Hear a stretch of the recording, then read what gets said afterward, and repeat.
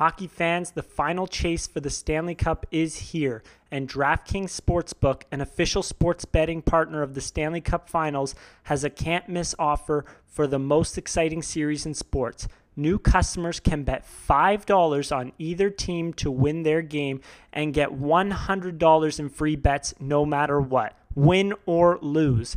Looking to turn another small bet into a big payday during the final? With DraftKings same-game parlays, you can do just that. Combine multiple bets like which team will win, how many goals will be scored, and more for your shot at an even bigger payout. DraftKings is safe, secure, and reliable. Best of all, you can deposit and withdraw your cash whenever you want. Download the DraftKings Sportsbook app now. Use promo code RINKRAT, that is RINKRAT. New customers can bet $5 on either NHL team to win their game and get $100 in free bets no matter what. That's code RINKRAT at DraftKings Sportsbook, an official sports betting partner of the Stanley Cup Finals. Minimum age and eligibility restrictions apply. See show notes for details. All right, we're recording? Yes, sir. Welcome, everyone, to the Rink Rat Report podcast, Stanley Cup Finals edition. We are here in the winding games of the NHL season overall. Next up, we got NHL draft and then free agency, and then we're into actual summer part. As always, joined by Josh and Jason. The winding days. You mean the days are winding down? Is that what you mean? There we go. Or are we on a winding road? Maybe taking us to a game 7, going from Tampa to Colorado. Winding down is what I Okay. intended to mean by that.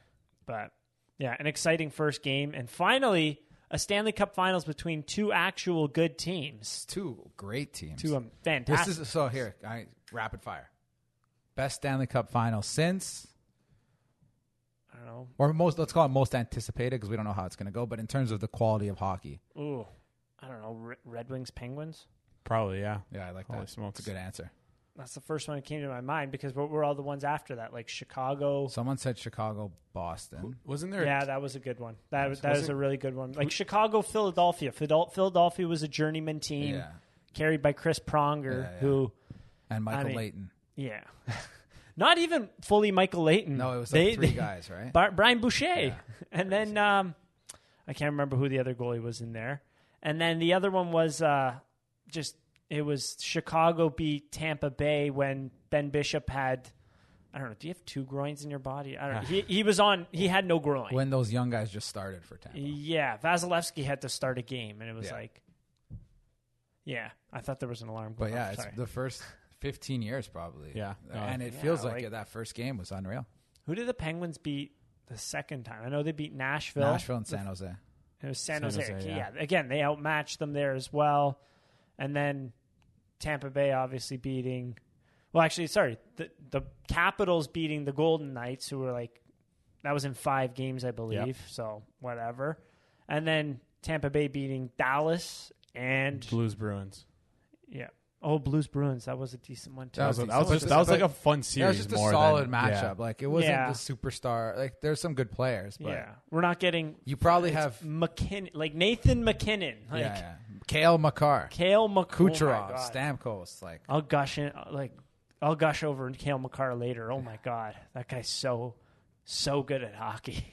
But before we get into that, let's get into a little Lightning Rangers Game 6.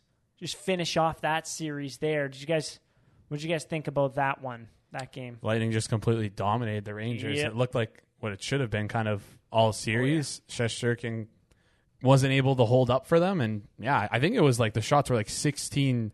Like, New York only had 16 shots like going into like the last 10 minutes of the third period when they've been down for majority of the game. It was crazy. It's like they weren't able to generate anything against that team. And, at 5-on-5, there was a good little shot chart on Twitter of the New York Rangers game over the playoffs, and it's like on offense they literally produced nothing. They're like a black hole, but at 5-on-5, but they still somehow not nothing. Not it was nothing, some good but, high danger passing. Yeah, but on defense though, they really like gave up a lot of like quality chances in like the good areas. So they were more average at 5-on-5 in the offense, but defense is like really. I was pretty surprised that Shesterkin let in that goal on Stamkos, the first one, not the second. Yeah, what happened there? Was it knuckling a bit? He maybe just put it through him and put it in a good area, and it was kind of awkward for him. Like that's not a goal that Igor Shesterkin really gives up that we've seen. Like, this guy is a complete horse. And then you see him making all these other saves. Like, the Hagel, Cirelli, Killorn line should have had like 2 goals in this one, and he completely stifled them. He was making so many saves where, like, it's an odd man rush. He comes out, he challenges pretty well, but then he tracks back so fast and he stretches out so much that he takes up so much room. It's like, unless you're putting it straight under the bar in a perfect shot off a one-timer, which on a 2-on-1, how often are you really doing that? Like, you're not beating him, right? Like, he's an exceptional goaltender. He made a huge tip save even, I remember. I think it was on Palat. But Steven Stamkos coming up big in Game 6. You just, if you're the Lightning, you absolutely love to see that, especially after last year. What did you think of his the game winner, the second goal? I thought it was a good goal. It was a good goal. It was just weird. I don't know borderline. what happened. It just fell out of his glove, I guess. I feel like Shesterkin doesn't catch, even Vasilevsky a little bit too. Like, I feel like these guys don't catch the puck very well. He kind of scoops it. And like, we saw it before on another Stamkos shot earlier in the series, but he didn't squeeze it, and he cupped it, made a fantastic save off a rush from Steven Stamkos. Like, just really to start really that off, save. like, It was a 2-on-1, wasn't it? Yeah, but the pass went across and Stamkos got an open lane, and he made a good shot, and Shesterkin made a fantastic save. It just kind of popped out and then unfortunately hit Stamkos' knee and went in. But just the storyline of it, like, Stamkos gets the captain gets the scoring going, and then he takes a penalty that leads to a Frankie Vetrano bomb, and it ties the game. And then like 10 seconds later, he puts them over to the top. And it was like, after they scored that goal, you knew New York was not coming back and winning that one. No, that was what a, like you said, the response though. That was, oh yeah, like Zibanejad, Panarin, Kreider after Game 2 were just stifled. They couldn't do anything, and even Miller and Fox, two prolific offensive defensemen, I felt like couldn't get anything really going. Like, it really, like, talk about a series flipped on its head. Oh yeah, like, it's not quite 28-3 Falcons Patriots comeback, but 2 up in the series. You're on the road up 2-0 against Tampa, and then from there, they just got smoked. Yeah, like bang, bang, bang, 4 games done, reverse sweep essentially. Yeah, which game was New York really like? Game 1. Well, like game 1 and 2, sure, yes, like they won those 2, but like games 3 to 6, no, they weren't. Yeah, and I saw Game 2 as well. It seems like a game that they'd won, but more on like especially on the back of Shesterkin than them kind of producing anything. Game 2, I felt like they dominated the first half, and then Tampa really started to get it going. Mm-hmm. But then even in Game 3, they were up in Game 3 2-0. Yeah, I want to say, that's for sure. And then they blew it. And then they blew it, and like Tampa just kept hammering them, and then Game 4, they had no shot in that one. So it'll be interesting to see what they do. They did scratch Capo Caco in Game 6 in favor of Dryden Hunt, who is kind of a journeyman guy. He's our age. It's funny to say now. It's an insane move. Yeah. Like, that was a weird one because he was clicking well with Hedl and Lafreniere, right? Like, I heard on the radio, it was one of the U.S. stations, a Rangers fan call it in before Game 6, just rip on Gerard Gallant. Yeah. And I'm like, on one hand, like, he is probably a pretty good coach who's got this team a lot further than it should have. But on the other hand, like, a lot of it should be credited to the goalie. And scratching a guy like Capo Caco, even if he's not playing well, like what did Dryden Hunt do in Game 6? Nothing. Like, that was just a really weird move. Yeah. But I don't know. That was odd. And they have a lot of free agents coming up. So these are the guys that have to be their future for him. Obviously, this doesn't mean, his career's done or anything, but you already heard, like, trade rumors. He's not happy. Like that's just kind of bad management of your players. Yeah. It's terrible for him because now this is the second coach that's just like weirdly not playing him. Mm-hmm. And he's also only 21 years old. He was drafted literally like 2-3 years ago, right? It's like he's 20, I thought. I think he's turning 21 maybe. But the crazy thing, like, again, some guys wouldn't even make the NHL till this year. And Like that guy, you don't want to give up. You can on do him. 2 entry-level slides. I know. But also, like, even Lafreniere, no offense to him, he had some big hits. I thought one of them was kind of dirty on Victor Hedman. It was dirty. It was fully He's dirty. not. He didn't play. In my opinion, neither of these guys are playing exceptional. But you still got to give them chances. Like you can't scratch those guys. No, not at all. I know what you mean. Philip Hedl, though, that guy's got a pretty good shot. Yeah. We'll give him credit for that. But you did mention a lot of UFAs on this team. Andrew Kopp, from the playoff roster, obviously. Andrew Kopp, our good friend Greg McKegg. Remember that guy? Tyler Mott, Kevin Rooney is like a 12th, 13th guy. Ryan Strome and Frank Vetrano, all UFAs. So it'll be interesting to see what they do there. Apparently, yeah. I heard that most likely would be bringing back Kopp. They like Kopp because he can play center too. He's pretty, and he played pretty well for the playoffs. He's a good player. They like the Strome deal sounds like he's looking for like a Hyman-esque, like a 5.5, more, 5 to 6, 5.5, 6 for long term, like 7. That 6 seems years. like a trap deal to me for him. For sure. I didn't think he was overly effective in the playoffs. I think he's a lot of a product of the guys that he plays with. He's a fine player, but not someone I'd want to give big money or big term to for sure. So I think they'd be wise to steer clear of that one. What do you think that Andrew Kopp would get paid? Like, what would his deal Probably look like? similar, 4 to 5. I think 4 to 5 at He's like a good two-way player, too. He's a good player. term He though. scored or? a lot of goals. He's a little older, right? He's like No, he's 27. 27. our age. Yeah, Pretty young term. for a Like, UFA. 95 born? Yeah, he'll get it. He's pretty old. He can play center. Like that's the biggest thing. He's a legit centerman. Yeah. So. Yeah. What's funny also, like, man, we complained about the Phil Kessel dead cap. Next year, New York has 3.427 in dead cap. Jeez.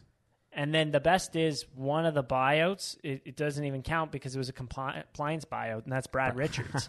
So they have 4 guys, Kevin Shattenkirk, Dan Girardi, Anthony D'Angelo. That's hilarious They're all because being bought out. what did Kevin Shattenkirk sign? He signed pretty big money. Yeah, he's making 3.9. Anthony D'Angelo is probably going to get paid a decent amount in free agency now because he's a free agent and like No, he's had a restricted free agent. restricted free agent. He's still going to get like a good amount. Like Yeah, they need It's to hilarious. lock They up bought both those Georgiev. guys They out. need to lock up Capo Caco. And then Yeah, they have we'll 11 see. million of space. They could make it work. But I again, don't think Strome's coming they may back. it may be a situation where like, wow, we're on entry level. Like Capocacco needs that's going to be like a Easy. bridge deal, Cheap. easy. 1 to 2 years kind of thing. Hedo's making $2 million. Lafreniere's on his entry level. Yep. Like you may have they may think, wow, I'm going to take a big swing for this year. Maybe I go after let's offer Malkin like $8 million for this year, something like you know what I Like a mean. short-term kinda- instead of locking in Strome, take advantage of this little window you have. Go after like a legit top player. Yeah, someone on Twitter said that Ryan Strome was like thanking the media and saying bye, as in. But who's giving him that money? I don't know. Like, how much do you think he's worth, versus how much do you think he gets? I think he's a $3 to $4 million player max, and I'd want the term kind of short as well. Yeah, that's a good point. I feel like he's a good player to have if you have him around like $3 million, and you have like John Tavares and a William Nylander on either side of him, just kind of there, but can chip in some offense kind of thing, but let the star players on the wings work. And it really did work out very well with Artemi Panarin there, right? So Yeah, he seems like the typical trap guy where it's like he needs like he'll excel the most when playing with better players, but it's like you can't give a guy need like to that put him money. in the right situation. Exactly, yeah. And there's very few situations where you're going to pay like a guy like that out the wahoo just so he can play with better players, right? Ideally, if you're going to pay a guy like that in free agency, you'd expect him to at least be able to elevate or survive on his own. yeah, like listen to these point totals, like 59, 49, and 54. And like you'd expect a guy like that obviously to get like be in the 5s, but everyone knows it's no secret he played with some exceptional players. Yeah, and he's like a kind of a trap player in the sense of like he's a good offensive player. Yeah. But he's not like an elite offensive player. Like again, let's look at the tiers. He's not even like Goudreau, Marner tier, not close. Nylander, Ehlers tier, he's not close to that either. So like we're going down a couple tiers here, right? Yeah. Like he may be looking more at like a Mikheyev in terms of money. Oh, and like who'd you want more though? Well, Ryan Strome or Ilya Mikheyev? I don't know. It depends what Mikheyev you get. Yeah, I would probably take McKay, but the Strome optics wise is like can play center. Like I don't know. That's pretty But much he's all. not a good like I know, I'm just two-way centerman. I'm just You know I'm what just I mean? giving like Like Ilya Mikheyev, he had some good yeah. speed. He's good on the penalty kill. He'll win puck races. So that'll be that's a really interesting one. It is. I want to compare him to other like free agents who I would like. Okay, here. How much do you think Palat is going to make? A lot more. Well, how much more could he possibly? Like, you know what I mean? Palat's not going to make 7-8 million. Is he 31 or? Palat's probably going to make 5-6 million. So how are you giving Strome the same money as that guy? That makes a guy who can fit any line, any situation, right? Him or Trocheck? We're talking Trocheck 5-6 million. I'd rather have Trocheck. Yeah, it's like you just look like Ryan Strome. What the hell is he going to get? It's an odd fit. Like it's a very odd. It's really one. weird. Like I don't know. Maybe that's an Arizona overpay. I mean, yeah, there's a few teams that need to get to Buffalo, maybe even 61 million floor now. Right? Something like that. There's a few teams that need to get to the floor, right? Like, I think Ottawa does. Ottawa should be way over the floor. They should. But we'll see. And then, who else? Buffalo, Anaheim, Detroit, Buffalo just traded for Arizona. Ben Bishop to get to the floor, right? Yeah. So, we'll see it. That'll be an interesting one we kind of stumbled It'll upon also that, be interesting to see what they give Georgiev, their other goaltender there. Will they be the ones giving him a contract? Yeah. I mean, who will then? No, I'm just saying, yeah. some trade rumors around him have been swirling. Yeah. Right? Really? I think ever since the deadline. I think that would make sense for him because I think he might. I would want to be out if I'm in his shoes. There's no way he's going to be passing. I think he could be Shesterkin. He could be a starter. Like he's I'd also say a platoon guy. New York cap wise would really like. I don't think they're going to want to pay him 3. You think he could be a platoon guy? Absolutely. Yeah, he's decent. He's not bad. He can eat 35, 40 games. So who knows? Yeah. Maybe someone gets like you said, like a rant at 2 years, $2.5 million. Yeah. Sides in on it. Well, we'll see. That's a great deal for Shesterkin. Yeah, he's a 96 born. So what? Like if you give him 2 years, is he still an RFA after that? No, he'll be a UFA then. Oh, so he's UFA. Yeah, it's a little bit tough because if you're going to play him more games, how's he going to play? Who knows? All that, like, it's just crazy to see like his stats. He's a decent goaltender. His stats versus Shesterkin's, that just shows how good Igor Shesterkin was this year. I gotta put that part out there for sure. But yeah. Anyways, Shesterkin 935 this year. Georgiev 898. Wow, crazy. But we'll see. A lot of moving parts with a lot of different teams. And oh my God, they pay Patrick Nemeth $2.5 million per year. Yep, that is an egregious amount of money. Yikes! All right, we'll see. They'll add the Rangers to the list of what's going to happen next year for them, right? So let's move on then. I think we can all agree Game 6 was a thumping from the Tampa Bay Lightning. Let's shall we get into some Game 1? Let's do it. Of the Stanley Cup Finals. And wow, what a game we got. I really do want to look up the ratings for this one because as you mentioned, you're going to pull those up there. As you mentioned, it was on ABC, so a lot more access for people to watch this game. You have a lot of superstars in this one. I mean, just list them off. Like Nathan McKinnon, Gabriel Landeskog, Rantanen, Cale Makar, Devin Taves, and then that's just for one team. Yeah, and then on the other side, Andrei Vasilevsky, Steven Stamkos, Nikita Kucherov, Braden Point, Victor Hedman, like the list goes on and on. Like you have some marketable guys. You're not like, hey, here's 35-year-old Shea Weber and 35-year-old Carey Price versus the one-time Stanley Cup champions Tampa Bay Lightning, right? How about this? Game 1 between the Avalanche and Lightning averaged 4.2 million total viewers and a 1.3 demo rating, which is 18-49, topping Wednesday night in both measures. Wow. Ooh. So the most watched program. On a Wednesday, too.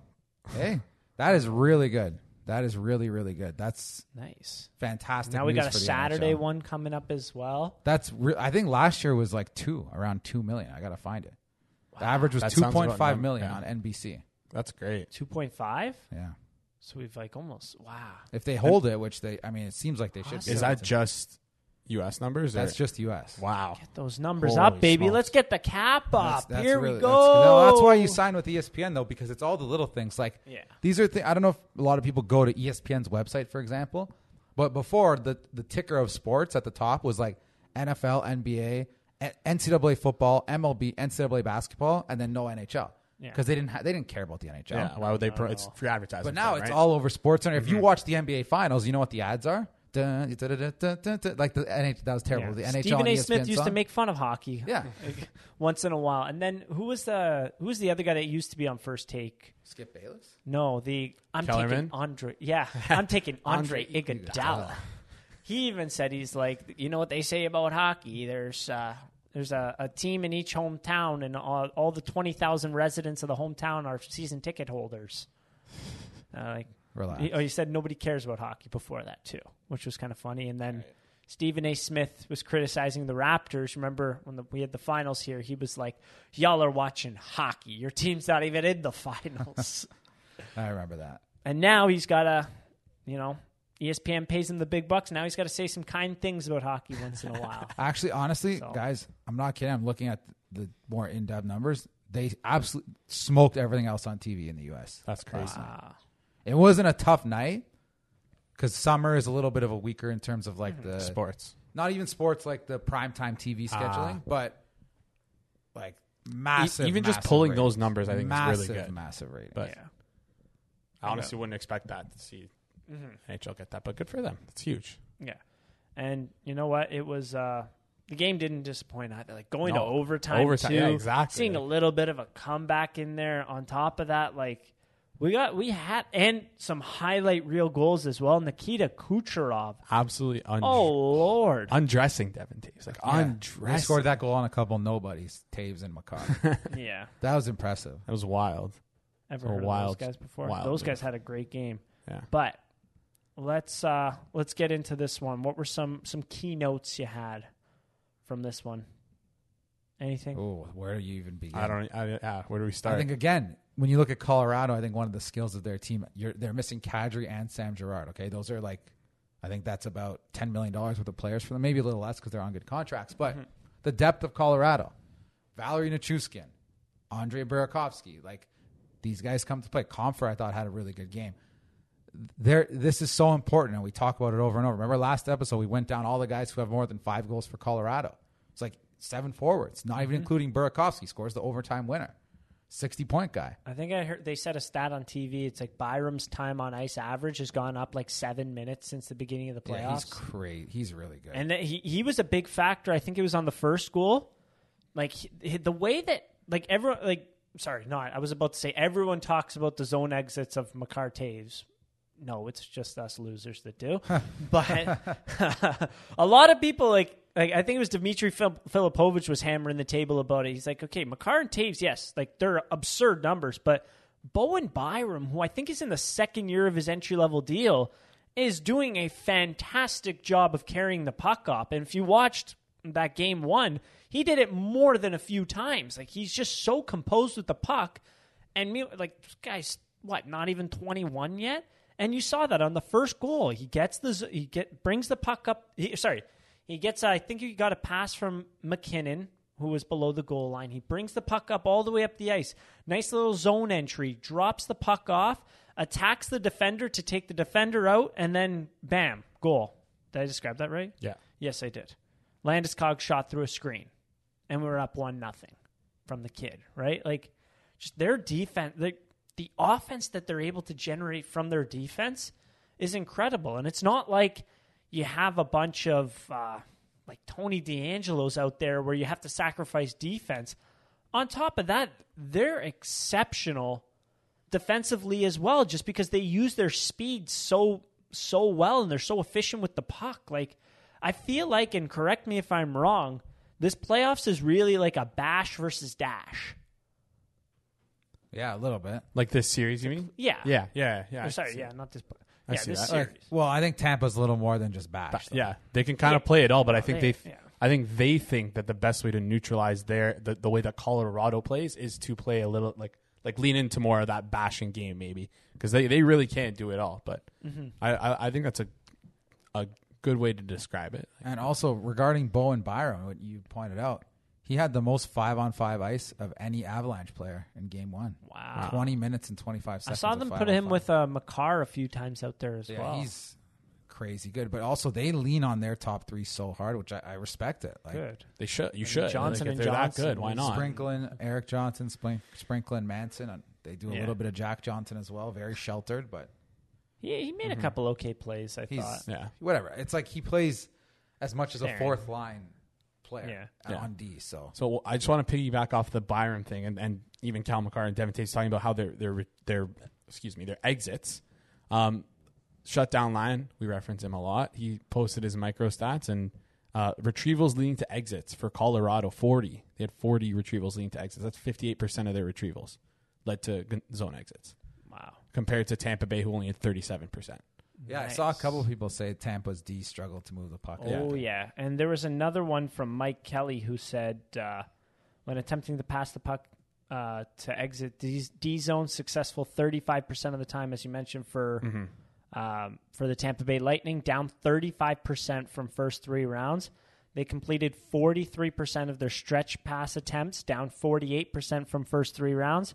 10 neutral zone turnovers compared to 2 from Colorado, and that's via Sport Logic. That was a tweet from Mike Kelly. I think one of those things is, first of all, Tampa didn't really get a break. No. Between New York and how many games was it? Days was it 3? They landed the day before. Colorado has speed that nobody else can match. New York had some speed. Like give them some respect. They weren't a few slow guys here and team, there. but Colorado's speed off the rush on the forecheck, Consistent in waves. nonstop. Yeah. It's nonstop. So even when they do get the puck, there's normally a Avalanche on player them. right in their dome. Yeah. And Victor Hedman, I thought, struggled. He's had a couple weirdly bad games in the playoffs, but then he usually bounced back with a really good game. So I'm expecting that next time. It's all the game ones, too, Yeah. when you think about it. Like the Rangers game 1, he didn't play well. Leafs game 1, he didn't play well. And then this one, he really had a tough time moving the puck. And, I mean, the overtime goal was a perfect just like example of what was going on. They try to get it through the neutral zone. Nope, doesn't work. And then gets back to Sergachev, tries to flick it through the neutral zone again. Nope, doesn't work. And then comes back the other way. That was really bad. And it on ends up in the their back. forwards, I know it was a late change, but if you look at that play, They're that was just bad. scrambling out there. Well, kind they're of thing. not even coming back. The OT goal? Backtracking. Look at Kucherov there. Like, that's not his game, obviously. He's just kind of gliding. Don't mean back. to rip on Pat Maroon, but he also stayed out a little extra. He almost kinda scored there, to Yeah, be he fair, did. He though. did. But he Yeah, stayed they out a got little longer, and that they went for a 3-person line change. And Yeah, they did get a close chance right after that, after the penalty Yeah. ended there. Nice little over the glass for the fourth If line. Tampa came back and won that game, Yeah. that'd be an all-timer. Like, Or conversely, if they gave up a power play goal at the very end there, I mean, Tampa had their fourth line out there with 1:27 that was left. weird. That was Like, odd. They love that fourth line, which is kind A of little funny. too much, maybe. A But little bit. like that would be tough for Colorado. I feel like to bounce back from. But that like Colorado needed that win way more than Yeah, Tampa. they for did, sure. uh, For sure. Tampa's like, it's almost like they do this on purpose. Yeah, It feels The like they wind lose. came kind of out of the sails once that 3-1 lead was And you could, evaporated very but quickly. Luckily, they got it back. Yeah, and but did you? overall, I think the Avs have way outplayed them. For sure. Oh, Oh, yeah, for yeah, sure. yeah. For sure. Even doubt after about it. that the third goal from Tampa, Yeah. Oh yeah. just like the chance, like they scored and then instantly Colorado in waves. It felt like literally for the entire set. What the was the rest of the second expected goal period. battle in the third period specifically? Colorado definitely had the ball. It was six. Wait, 1 sec. Sorry, Ooh. 74%. 74%. They had an entire expected goals to 0.34 from Tampa. 74.7. It's So crazy yeah, onslaught. So How about this quote? Not to make everything about the Leafs. I'm sure I know you guys saw this. I saw this already. Jared Bednar, head coach of the Colorado Avalanche, said he spent a lot of time watching the Leafs in their series against Tampa ahead of the Stanley Cup final. Quote, "It was a dynamic series, and I see a lot of similarities in the Leafs players and personnel to ours." You know what, guys? Banners fly forever. North Division champions, respected in the handshake line, and then Jared Bednar watched our film. I will say one of the tweets underneath said, yeah, very similar personnel, except we don't have Cale Makar, and that's like a pretty significant difference. And you could also argue we don't even have a Devin Taves level defenseman. No, that's crazy. Oh yeah, it's just Devin Taves. It's He's like like- the supporting cast guy, and he's also amazing. Yeah. You had a good point in our thank you. chat about Valerie Nichushkin. Do you want to share? No, he's a really good player, but like there were some situations where in the second and third period he scored, but there were other situations he's getting prime chances, just shooting, burying pucks with his head down, which makes sense. that's kind of the type of player he is. He's not like a super like silky skilled offensive player. He's really solid defensively. Good player on the puck. He's more of like a volume shooter. Yeah. But then in overtime, he gets the puck in a dangerous area, pops that head up, and makes an amazing pass. Oh, sick. Like we talk about this all the time. Those east-west passes. There's the no way danger for area. Vasilevsky to save that puck. There's just no way. Especially, it was a good job by Comp for providing a little bit of that screen there, a little traffic and mayhem in front. Just gave Burakovsky such an easy play there for that overtime goal. Yeah. But Nichushkin, like, just the speed that he brings as well, the size that he has, like the Avalanche forecheck is so relentless that I'm not surprised at all that Tampa Bay's defensemen just kept turning the puck over and couldn't make a pass for their life. I mean, it wasn't like Tampa Bay was playing like Florida where it was just all spread out, like, okay, like Hail Mary it into the neutral zone. Like the Avs made it very, very difficult for the Lightning to break the puck out. Yeah, they did. And we'll see how they respond game 2. That'll be really interesting. Yeah, the game planning from John Cooper. He'll have some. He's an exceptional coach. So I'm very, very curious to see what kind of happens in the next game there. So we'll see. I did want to touch on Vasilevsky. Saw a lot of people criticizing those first 2 goals. They did happen pretty quick in the first period. It is a situation where, yes, that does ruin the momentum for Tampa Bay there. I thought he had a fantastic game. That first goal was a big screen from his own defenseman. The second goal was a big tip from his own defenseman again. That puck was going, I want to say, glove side, like mid-range glove side, and then ended up going through the 5-hole. Like, that big of a change really does affect you there. And then the third, how was the third goal again? I can't even remember. Oh, it was like, that was a shot pass from McKinnon to Lehkonen. Yeah. On the power play. Yeah. Which was funny seeing. 5-on-3, no? Yes. Yeah, 5-on-3. That was a good 5-on-3. Yeah, it was very good. They moved the puck so quick. Yeah. But it was funny seeing Habs fans then go, Lehkonen on the power play. Like, we didn't see this for 4 years. What the hell's going on here? But on top of that, like, he kept the game close. I mean, when you look at it, there was a very good rush chance from Burakovsky when it was, I believe, 2-0. He makes a fantastic blocker save, and then Tampa's... Did they add? No. Did they add one? Yeah, it was the Nick Paul goal. Right before the Nick Paul goal, yes. He made a pretty good blocker save. He made a couple saves on Valerie Nichushkin. There was one he kind of got lucky on Nathan McKinnon where sent Eric Chernak, another defenseman who had a rough game.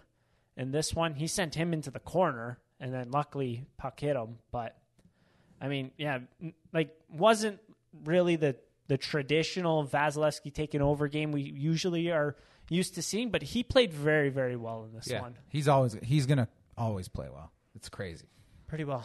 Unless it's the Leafs. Maybe that was just the Leafs. I thought game 6-7, he locked it down hard. You really need to, like, again, like, it's almost more so luck when this happens, but, like, those tips and those screens on him, you really need to get those through, or else you're going to have a tough time because he's so athletic. Do you remember he made a save in the third period? It was off a missed shot, and the player on the Avalanche pulled it from like behind the net and tried to go blocker side on him. Yeah.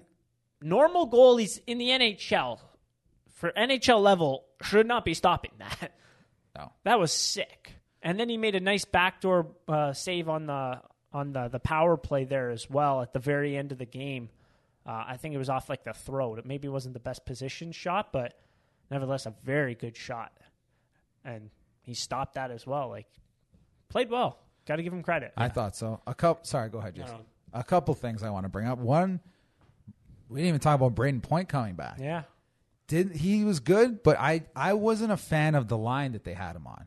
He was playing with Nick Paul and Ross Colton, which is, again, I think they scored. They had a goal against as well. But I really think for Tampa, he needs to be going at like a really high-pace rush offense to try to counter the rush offense of the Avs.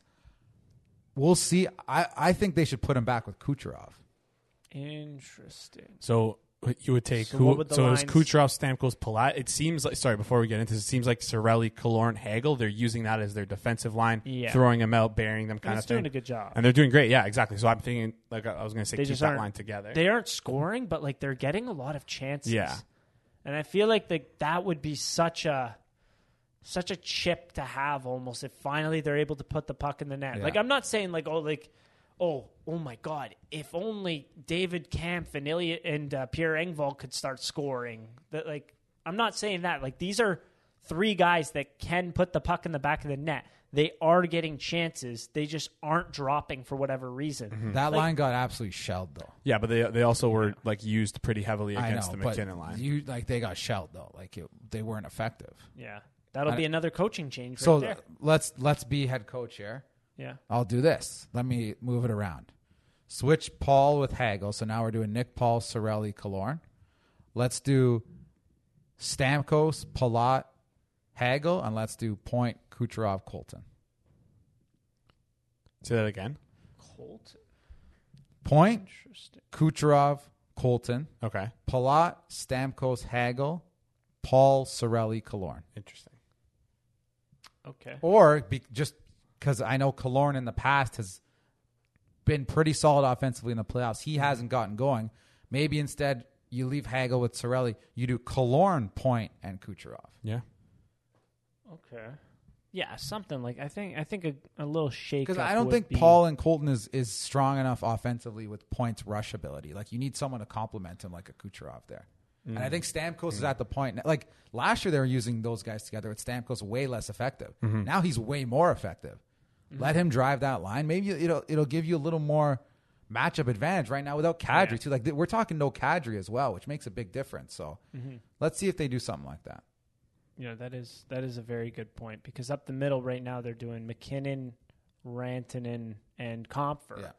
Where like Rantanen hasn't really played a full season of center. He is a pretty good center, but it's not. It's not.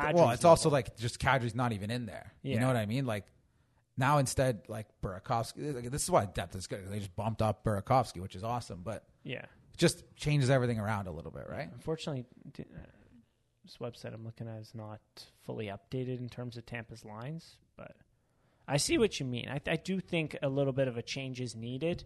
Thought Point was pretty good in this one, but like there's room to grow. There's room to grow. Now that he's had that one game back, like, let's really set him loose, right? Yeah, exactly. The other thing I wanted to bring up, which I thought is hilarious, because he talked about like people on the radio saying, you know, would you trade the Leafs team for the Rangers? Like, okay, whatever. Wait, what? Yes. Okay. I'd just like to point out the main difference between the Rangers and every other team, okay? So the Rangers ended up going 10-10 in the playoffs, which is solid. They won 2 rounds. Game 7, so like they were only 500 in the playoffs. Not that good. They had 930 goaltending total. 930. The Colorado Avalanche are 13-2 in the playoffs. Do you know what save percentage their goaltending has been? 895. 899. Not bad. So when you talk about how well the Rangers are built as a team, just look at the goalie. That's 95% of it. It really is. Like, yeah.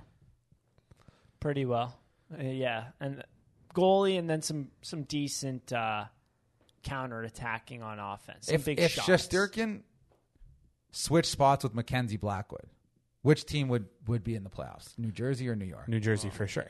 New Jersey had like an 880 save percent. Like they were brutal. They had brutal goaltending this year. They literally had no. Blackwood didn't play this year. Yeah. But like I think that's kind of your to your point. Even though, good like, Mackenzie Blackwood. Like, yeah, like, no, good Mackenzie Blackwood. I think there's a layer for Mackenzie Blackwood. Give me another team, a different. What do you mean? One. Well, I'm just talking like they were. Yeah. They're picking the top poots. 3. Like they were. Yeah. Oh, they are. Yeah. No, but I see what you're saying in the sense. How that, about Ottawa with Shesterkin? Who's better, Ottawa or the Rangers? Like. I hate Ottawa, but if the Rangers had Matt Murray, Ottawa would make the probably 100%. That's a no-brainer. Like, yeah, I'd almost say Ottawa. The Leafs with Shesterkin, we're a dynasty. Ottawa, I think, has this like sneaky offensive. Exactly, they would be run and gun offense with like, a crazy goalie back there. Yeah, but you got Forsberg was like 9th in goals saved above average. Yeah. I'm just saying, like, but yes. I like some pieces on New York. Again, most of it was built by their previous GM, who was unceremoniously dismissed. They traded one of their best players, Buchnevich, for nothing to St. Louis. Like, they haven't made that good of moves, in my opinion. They kind of got lucky. Like, again, it almost doesn't even, they didn't do much this year anyways. It was a lot built from the past. Mm-hmm. It was inherited, really. We'll see how they go Buchnevich for Sammy Blais in a second. Makes no sense. Sammy Blais got roasted on Twitter this week. Yeah, we don't have to bring that up. That was so funny. Look that up if you have time. It was funny. But yeah, I see what you mean in terms of the Rangers. I mean, I don't know. Some people that say these things, I feel like don't have access to the internet for somehow, even though they put things on the internet. I mean, there was one article saying that Zibanejad gets paid half of what Austin Matthews does. Like that's 3 seconds. Yeah, just like, look it up. Like, that was Steve Simmons. Time we don't have to hide it. It was Steve Simmons. So like, time me. I can find out how much. But Zibanejad also, makes. I wonder if he like looked it up and is just brutal at math and just couldn't figure it out. Oh, Mika so when you Zibanejad look up, 9.5. okay, so when you look up on Google Mika Zibanejad contract, the first thing that comes up is 5 years, That was his 26.75. last contract. But all you have to do is click the link to see that no, he makes 8.5. That kicks in this year. like whatever, it doesn't even matter. Yeah, Zibanejad's a sick player. Good, like really very good good player. shot. Not even close to as good. Great as, like, vibes around him. Just the way that he puts that stick up, it tickles the rafters, and he just hammers one-timers all game. A lot of them hit the glass, but it's kind of fun to watch. Yeah, I just thought that was interesting to bring up. Also, another radio topic this week was Andrei Vasilevsky. Is he going to be better than Dominik Hasek, best goalie ever? I mean, that's Rick that is Tocchet said he's on the Mount Rushmore of goalies, which I thought was a great one. He said Brodeur, Patrick Waugh, Dominik Hasek, Andrei Vasilevsky is the Mount Brodeur. Rushmore. That's a debatable one there. Depends How long have some people been saying that though? Like you got to have the foresight there. It's easy to say now, but I know, but now he's like making it no argument. Mm-hmm. The crazy part is he's only a year older than Shesterkin, and like think about how dominant he's been for so long. well, yeah, Shesterkin didn't come over for a while. For a while, of course, yeah. And But Vasilevsky came over right away. He was a first-round pick. Shesterkin was like a fourth-round pick. Also, like if some goalies play till they're like 38, he could play Yeah. 10 more years conceivably. Yeah, if he's able to stay healthy. What's funny about Shesterkin, like when you look at the Russian 2015 World Junior team, like look at that tandem, Sorokin That's and nuts. Ilya Shesterkin. Well, they're Olympic goalies. Igor Shesterkin. Insane. Yeah. Bobrovsky, who is a fine goaltender, He wouldn't have made it. wouldn't have made it. Yeah, that's nuts. Like, the other guys are just so good. I don't know, something in the water in Russia, I tell you. And then the number one goalie prospect coming up, I'm not considering Spencer Knight a prospect anymore, but number one goalie prospect coming up, Askarov? is Yaroslav Askarov Yeah. over in Nashville there. Yeah. So it's kind of crazy. I mean, you made me look it up now, the Mount Rushmore of goaltenders, but like Hasek's run in the 90s, oh my God. No, he's number On a one. not good- He on won a- 2. Jamie McLennan made this point on Overdrive. He won 2 Hart trophies during like Lemieux, Gretzky, that's crazy. Sakic, Yzerman. Went back-to-back Hart trophies. I know. 930 and 932 on just not good teams. And I think there's one year you can look and like the second place Vezina guy had like a 910 and he had a 930. Something crazy. No, like he. that. I have looked that one up. Shocker, but he finished 8th in Vezina voting in 95, 96, and he had a 920. And I think the winner had like a 910, or something stupid like that. A 906. Jim Carrey. Jim Carrey. Wow. Also talked about this week. He was like the biggest flash in the pan player of all time. Yeah, that is really. Jim Carrey. Wow. Not to be confused with mega movie star Jim Carrey. No, it's the same guy. Oh, Same really? guy. I didn't know that. Star of such movies as The Truman Show. The Truman Show. Dumb Excellent and Dumber. movie there. What were we talking about? The series. Any other Jason, any closing thoughts? On like the rest of the series, I really think Tampa's gonna. I don't know about next game, but I think they're gonna bounce back and give. They're Just not seems just like what they Wow. do, eh? No way. Yeah, I know. Just right? seems it's like just their thing. What that's made their you thing. think that one? I don't know. So we'll see it. I Yeah. think Colorado's going to win. I was also shocked with how many people picked Tampa to win this series. Yeah. I mean, like, just how can you go against them after You watch Colorado? I have? That's how. But have you watched Tampa Bay lift Yes. the cup 2 Yes, years in a I row? have, yes. It's like, I don't know. Some things to look out for moving forward in the series. Like you said, Tampa Bay's ability to move the puck in a more efficient way is going Yeah. to be big. Yeah. I think puck efficiency with Tampa is going to be massive as well. They clearly do not have a speed advantage whatsoever right now. I think managing the puck is going to be really big for them. I think they have a big advantage along the boards. I think winning puck battles along the boards is going to be their forte. you're going to see Tampa work the puck around the boards in the offensive zone and try to kind of cycle it into high danger areas from there and catch Colorado out of position. On the power play, I felt like Tampa and even the Lightning a little bit too were really reading the other team's power play very well. You could tell that Jared Bednar, or whoever runs the PK for the Avalanche, really did their homework on this one, because there was more than a few times where Kucherov lined up for a one-timer and there was a guy right there in front to block it. One time he got it through, though. I think as a result, I think we're really going to start to see some more Kucherov touch passes off the one time, which we've to the seen. bumpy. Yeah, exactly. And then like work that. it from there. So if I'm Colorado, I wouldn't get too comfortable with that game plan on the PK, because Tampa Bay is just going to pick it apart, no problem. Yeah.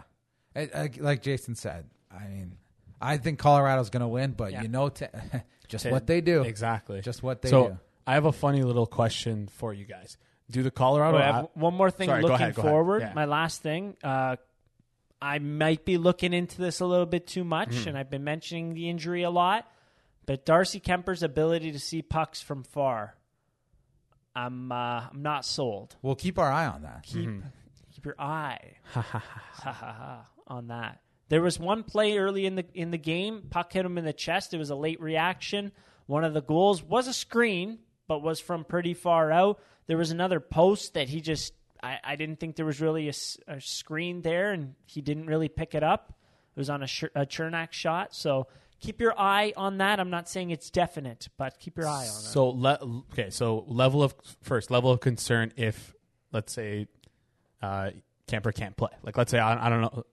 Like zero. It's like the same, yeah. It's the same, You right? haven't really seen anything from Kemper in these playoffs. Thoughts. Although a good goalie. He's better than Francouz, but Yes. how do you pronounce his name, actually? Francouz. Francouz? It's actually, yes, Freddie Freddie Franchise. Franchise. That's all. No, but like, not that it doesn't matter, but they have $8.99 goaltending and they're still winning. Yeah. Like, Colorado's an offensive team, so Yeah, exactly. Yeah. don't let out 4 goals. They'll probably win. There you go. Even then, I mean, They might still win. they might still win. So, question to you guys. Do you think that the Colorado Avalanche play less games than the New York Rangers in the playoffs? Yeah. The Rangers played 20 games. Nice. The Avalanche currently Wonder have where you got 15 that. games Wonder where played. you got that question from. Where'd he get it? I said it in our group. Yeah. Oh, come on. I didn't see that. They might put- You yeah. stole that. Well, it's just good to bring up. It is a very good So wait, question. how many though. games do they have to win in? So they would have to win 3 more. For less, it would have the series would only have to go to 5. Yes. Equal would be 6, and if it goes to 7, then they play one more game. I would say equal. You think equal? Yeah. I think less and they lose. No, okay. Maybe, who knows? Wow. A little lightning routing. I hope this series goes to 7, so I'm saying more. Yeah, so Yes. do I, obviously. Yeah. But it would be kind of funny to look back and be like, you know when you're just doing like the browse over a hockey DB. Yeah. If you look at a Ranger, it's like 20 games, they must have made the finals. Yeah. It's like nope. Actually, Well, didn't the Kings do it in less than that 1 year? I think so. I think there was the Kings. Less than 20? Yeah. Yeah. Yeah, I believe so, and I think that what really helped them was the rest. Really helped them to, recover within the playoffs. They did there. it in exactly 20 games. Exactly 20 That's crazy games. to Was think that about. against the Rangers? Because they won against the Canucks. They lost 3 games total in that playoffs. What? Holy cannoli. Sorry, it's 4 11-12. to make 20. They're- 11-12. You're right. Both their Stanley Cup wins are hilarious because in the other year they won the Stanley Cup, they had like 3 reverse sweeps to the finals. No, or 2. but they won 3 in Game 7 in a row. Oh, okay, that's what Against it was. Chicago, Anaheim, Yeah. San Jose. And then beat New York in like 5 games. Not even beat New York. They beat Henrik Lundqvist. Yeah, that New York team. Well, it seems like a theme with them, eh? Where do they keep finding these goalies? And they haven't even, think about it. Lundqvist was like a 7th-round pick. I know. Or was he even picked? I don't even know. And then Shesterkin was a 4th or whatever. But, yeah, what I always used to like to say about those Rangers teams in that era when Lundqvist was at his best was they go as far as Henrik Lundqvist takes them. I remember they had one series against Ottawa they should have had no business being in, and it went to 7, and Henrik stood on his head, and they won. And then the next series didn't make it past because he kind of cooled off, right? Yeah. So One goalie point I want to make, because a lot of people, like Leafs related, we always got to bring it back to the Leafs a bit. Why aren't they drafting a goalie? And It's all. well, here's the thing. Like, look at all the top goalies in the league that are like high picks or like drafted by the team. How many of the GMs who drafted those goalies are still the GM of those teams? Just think about that. And that will lead you to the answer on why some teams don't draft goalies early. Just trying to think. So, like, I don't know, Jake Otten. Well, no, he's not up there. Sorry. He's not up there yet. Okay, Vasilevsky, drafted by Steve Yzerman. Igor Shesterkin, not drafted by the current GM. Yeah. Who else do you want to bring up there? Like, who was another high-picked goalie? Carter Hart? Not drafted by the current GM. There we are. That's a good one, too. I don't know, Mackenzie Blackwood. Well, he's a second-round pick. Not drafted by the current GM. So that's the Devils there. But I'm just saying, like, we know goalies take longer to develop. So if you're a GM, are you like, wow, let me take a first-round pick on this goalie who may take 5 years to develop, or can I take like a skilled winger who may be on our roster in 2 years, like Seth Jarvis, for example? And say, like, just an example, because he's not that high of a pick. I believe there was a goalie that was picked around him that year. Yeah, that's another. That actually is a very good point, because when you think about it, a goalie that's going to be in the Memorial Cup Finals, pretty high pick by the Detroit Red Wings, Sebastian Cossa. A lot of Red Wings fans are very revved up and ready to go about him. Like, he's going to... we got to wait. He's got to be a starter, like, right away. No. He's got a lot of refining to do. He's on a phenomenal team. Someone pointed out, I think this entire year he has faced more than 30 shots 9 times. Come on. Playoffs included. I believe so. Or maybe it was just regular season. But even either still, way, that's in ridiculous. the CHL is crazy. That's absolutely ridiculous. Like, think about him. I akin him to Thatcher Demko. Thatcher Demko was another 35th overall pick. And who's the GM now in Vancouver? Is it still... Not that guy. Is it still Jimmy? 35th overall pick, very good at Boston College. Big body, fairly athletic, moves very fast. I like to think of Thatcher. I like to describe his movements as violently fast, because the way he hits the post, it's like that's such a weird way to describe it. Just because, like, the way he hits the post, the whole net shoots up into the air. He has issues some games because he keeps knocking it off. But yeah, you got to take your time with goalies, because, anyways. Let's move on, shall we? Great point.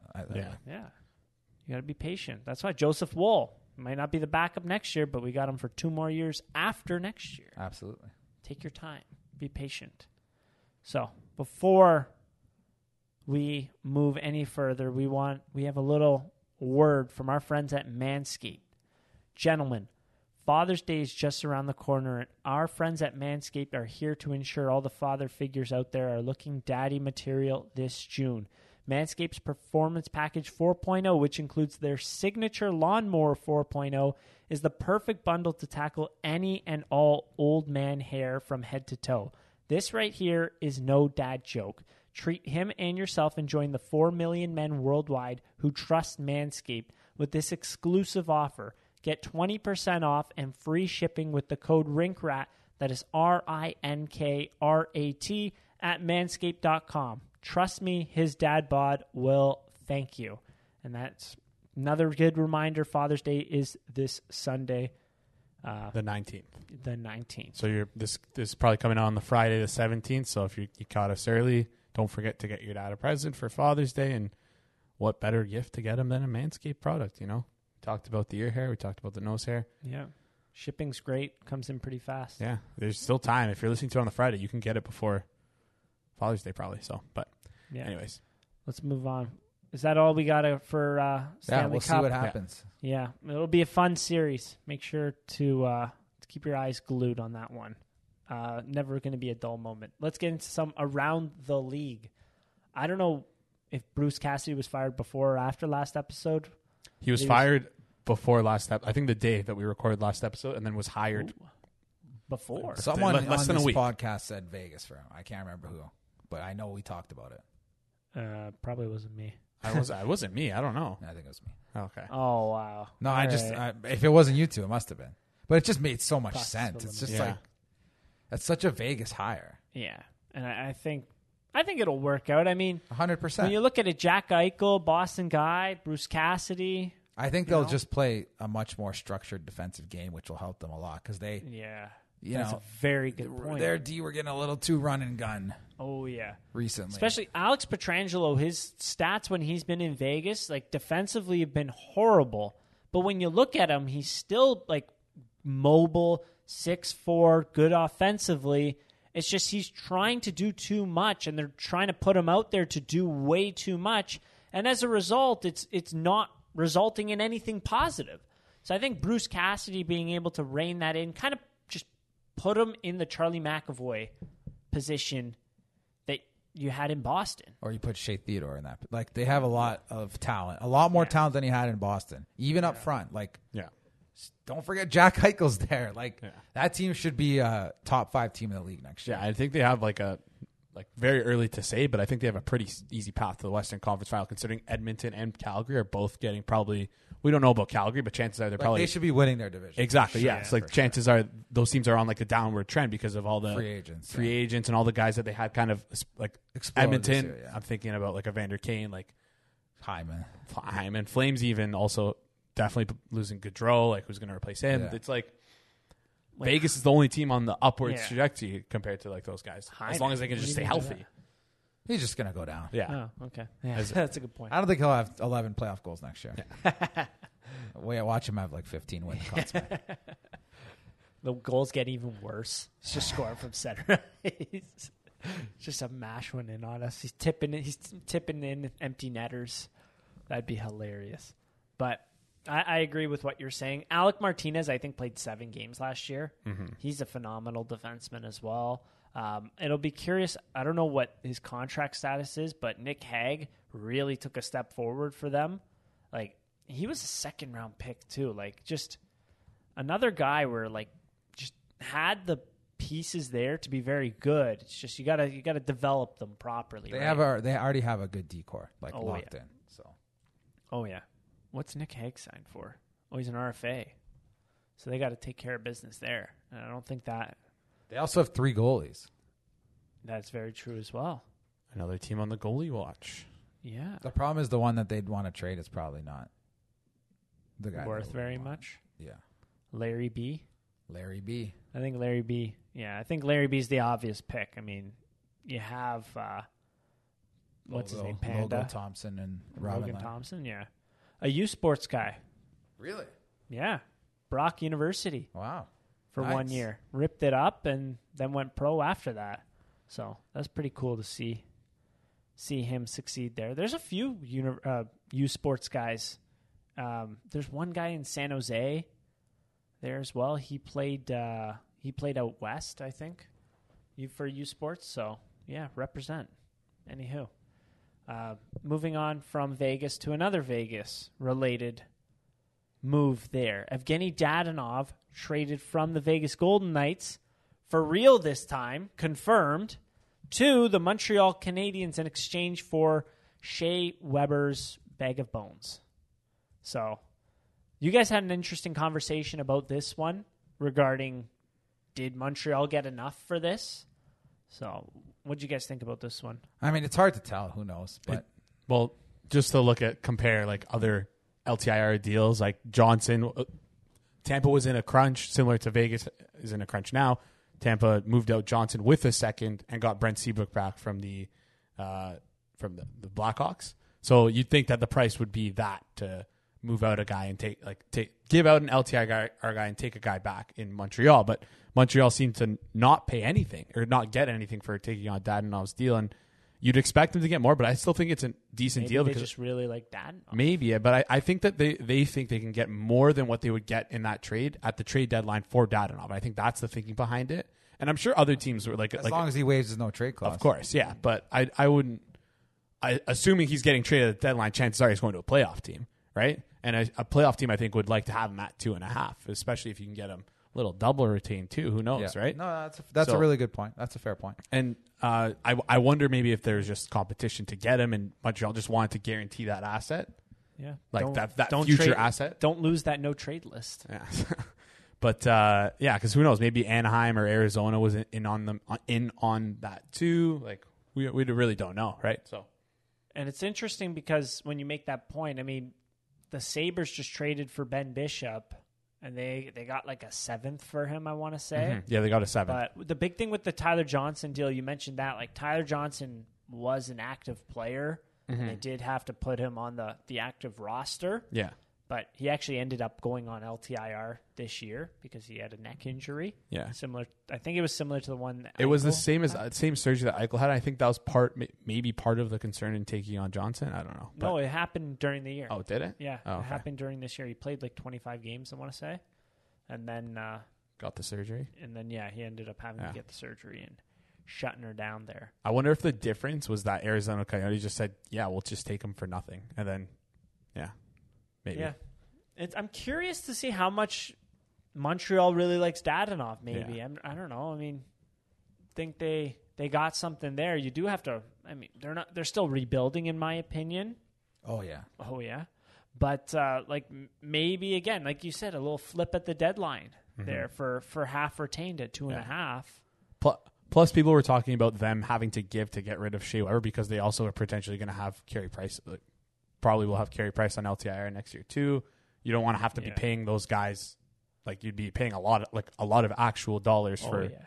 Think about from the owner's standpoint, paying just get maybe Carey Price and Shea Weber and being in a rebuild. Mm-hmm.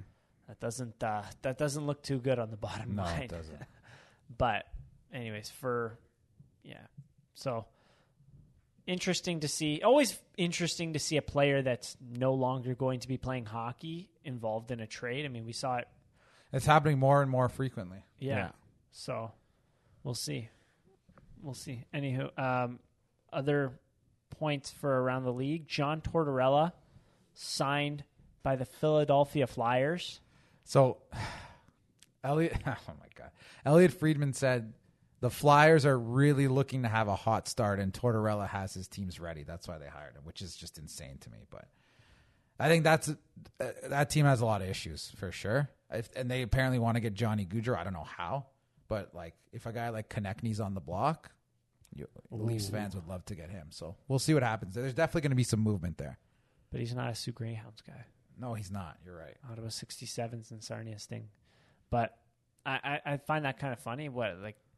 If you finish first place in October, what are you going to put that on a banner? I swear they were doing well in previous. There was a season where they were in first place for a while, maybe 2 seasons ago. Flyers, I don't know. They do this weird thing where every other year they're good, and they finally in the bubble this year. They vastly underperformed. Like they should have went further than what they did. Like they vastly underperformed in the bubble. I felt like I think Carter Hart bailed them out against Montreal, and even probably in another one as well. But they had a good team, and they were favorites to kind of go far and win the Stanley Cup even. And then you just get the bubble year. They were awful. I mean, okay, then you come out of the bubble year, and it's like, okay, now everything's back to normal. Let's see what this team can actually do. And they've just continued to stink. They've been horrific. Yeah, this is going to be an interesting one for Torts for sure. Wow, they paid Kevin Hayes a lot of money. Holy smokes. They paid JVR. Well, for one more year, but they pay him quite a bit of money as well. Oh, my goodness. And that's going to be 2 guys that I don't think Tortorella is going to love. No. I don't know. And it's funny, Brandon Dubinsky, I believe, tweeted, pray for the Flyers players. But did he say it in a bad way or good? I didn't see. He had Tortorella in New York and Columbus, and I think he got sat in both of those situations. Was Cam Atkinson Cam Torts Atkinson guy? So Cam Atkinson, funny enough, signed a big contract and then was healthy. It was a health bomb the next day. Wow. Courtesy of John Tortorella. It's actually crazy, sorry to interrupt, how thin their roster is while almost having a capped out team. Yeah. It feels so thin. I'm trying to look at who, Hayes, Van Riemsdyk. Atkinson, they have 2 guys on LTIR and cap friendly that are very good. Oh, Couturier and Ellis. Those guys are pretty good players. Those are probably their best forward and their best defensemen. Yeah. But yeah, they have stunk. They just have so many players that I feel like Tortorella's going to bench that I don't know who they're going to roster. But we'll see. It'll be interesting to see if they buy out JVR. There's no reason though. I'd rather trade him half retained. But, like, will he be worth anything? At 3.5, he still scored 25 goals for you. How did he do this year, though? He was hurt a bit. He stunk this year, I felt like. We're looking it up. We're all 24 goals in 82 games, so exactly. 24? Yeah.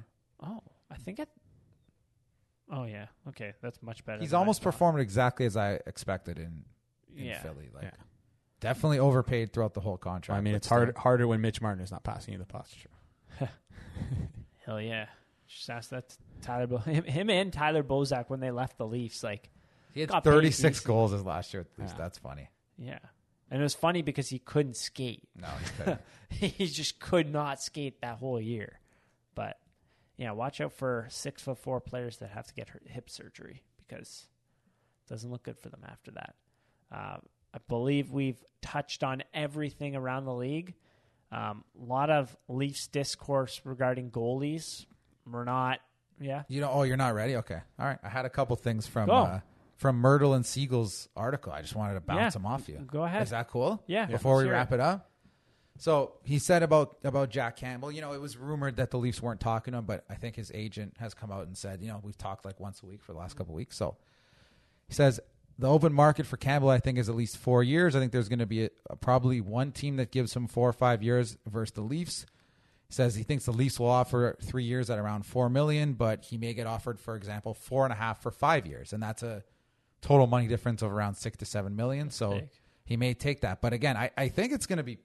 I think there's a chance that he comes back, but all of the signs are pointing towards the opposite, which is that someone's going to give him more than the Leafs are willing to, which then begs the question, who would the Leafs get? Wow. Yeah. Yeah, I don't know. It's honestly too hard to even speculate now because, like, the free agency goalies, there's really only, other than Campbell, there's 2 or 3 that you'd be willing to, like, sign as, like, actual guys. Like, I'd say maybe in the Campbell tier. Right, Kemper, Husso. But so my question then becomes: if you're only willing to give Campbell 3 years at $4 million, how much more are you willing to give Ville Husso, for example? Oh, that one's a risk. Like it's probably a similar deal. Yeah. How about this one? I was hearing. I don't think the source was very credible, but it's just funny to see. Bobrovsky half retained out of Florida. No. How about this one? Oh. Sorry, that's a quick no though. No, really? That's still $5 million and for like 6 years, 5 years. I also, think. Florida would never. Do yes, that, because that just hamstrings them for way too long. Like teams don't like taking retained salaries on like retaining salaries for $5 million. How about this one? Other options they said that make sense.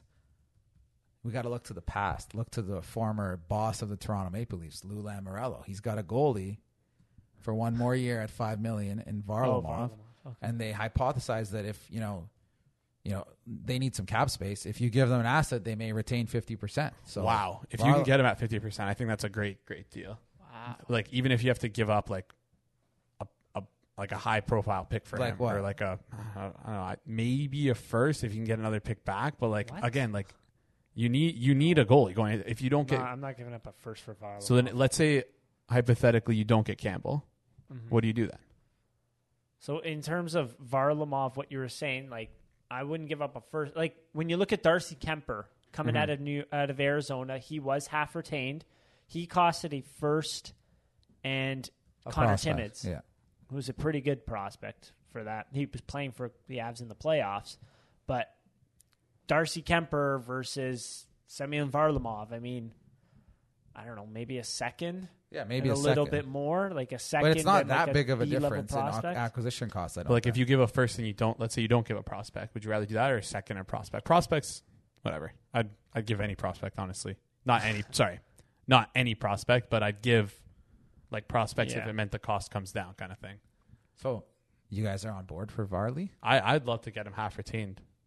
Yeah, I don't think it's all right. We need to win. Like that's the thing. Based on the options that are out there, though, my biggest thing is like you're getting I want to call it a B tier goaltender. You're not getting a top 10 goalie in the league, unless they get John Gibson somehow. Max. Yes, that's the only. That's like John Gibson, or you're getting B tier. And then there will be people that will debate you on Gibson. Which year of Gibson are you getting, kind of thing. What kind of mentals are there? Like, I think, in my opinion, the best you're going to get is maybe like the 15th kind of best goaltender in the league. Yep. My biggest thing is, can the Leafs' defensive core stay healthy? And are they able to clog up the middle of the ice? If they play like they did at the end of the year and in the playoffs as well, I'm confident with that that caliber of goaltender back there. And especially for the Leafs to make a run. If Jake Muzzin goes down or someone else part of that core six, our top six defensemen that we have, especially one with good defensive pedigree, yikes. That's all I'm going to say. Yikes. Yeah, that's fair. That's just my plain and simple. But at the end, they still need at least a B goalie, though. Mm-hmm. Yeah. Like we can't be C goalie and C goalie.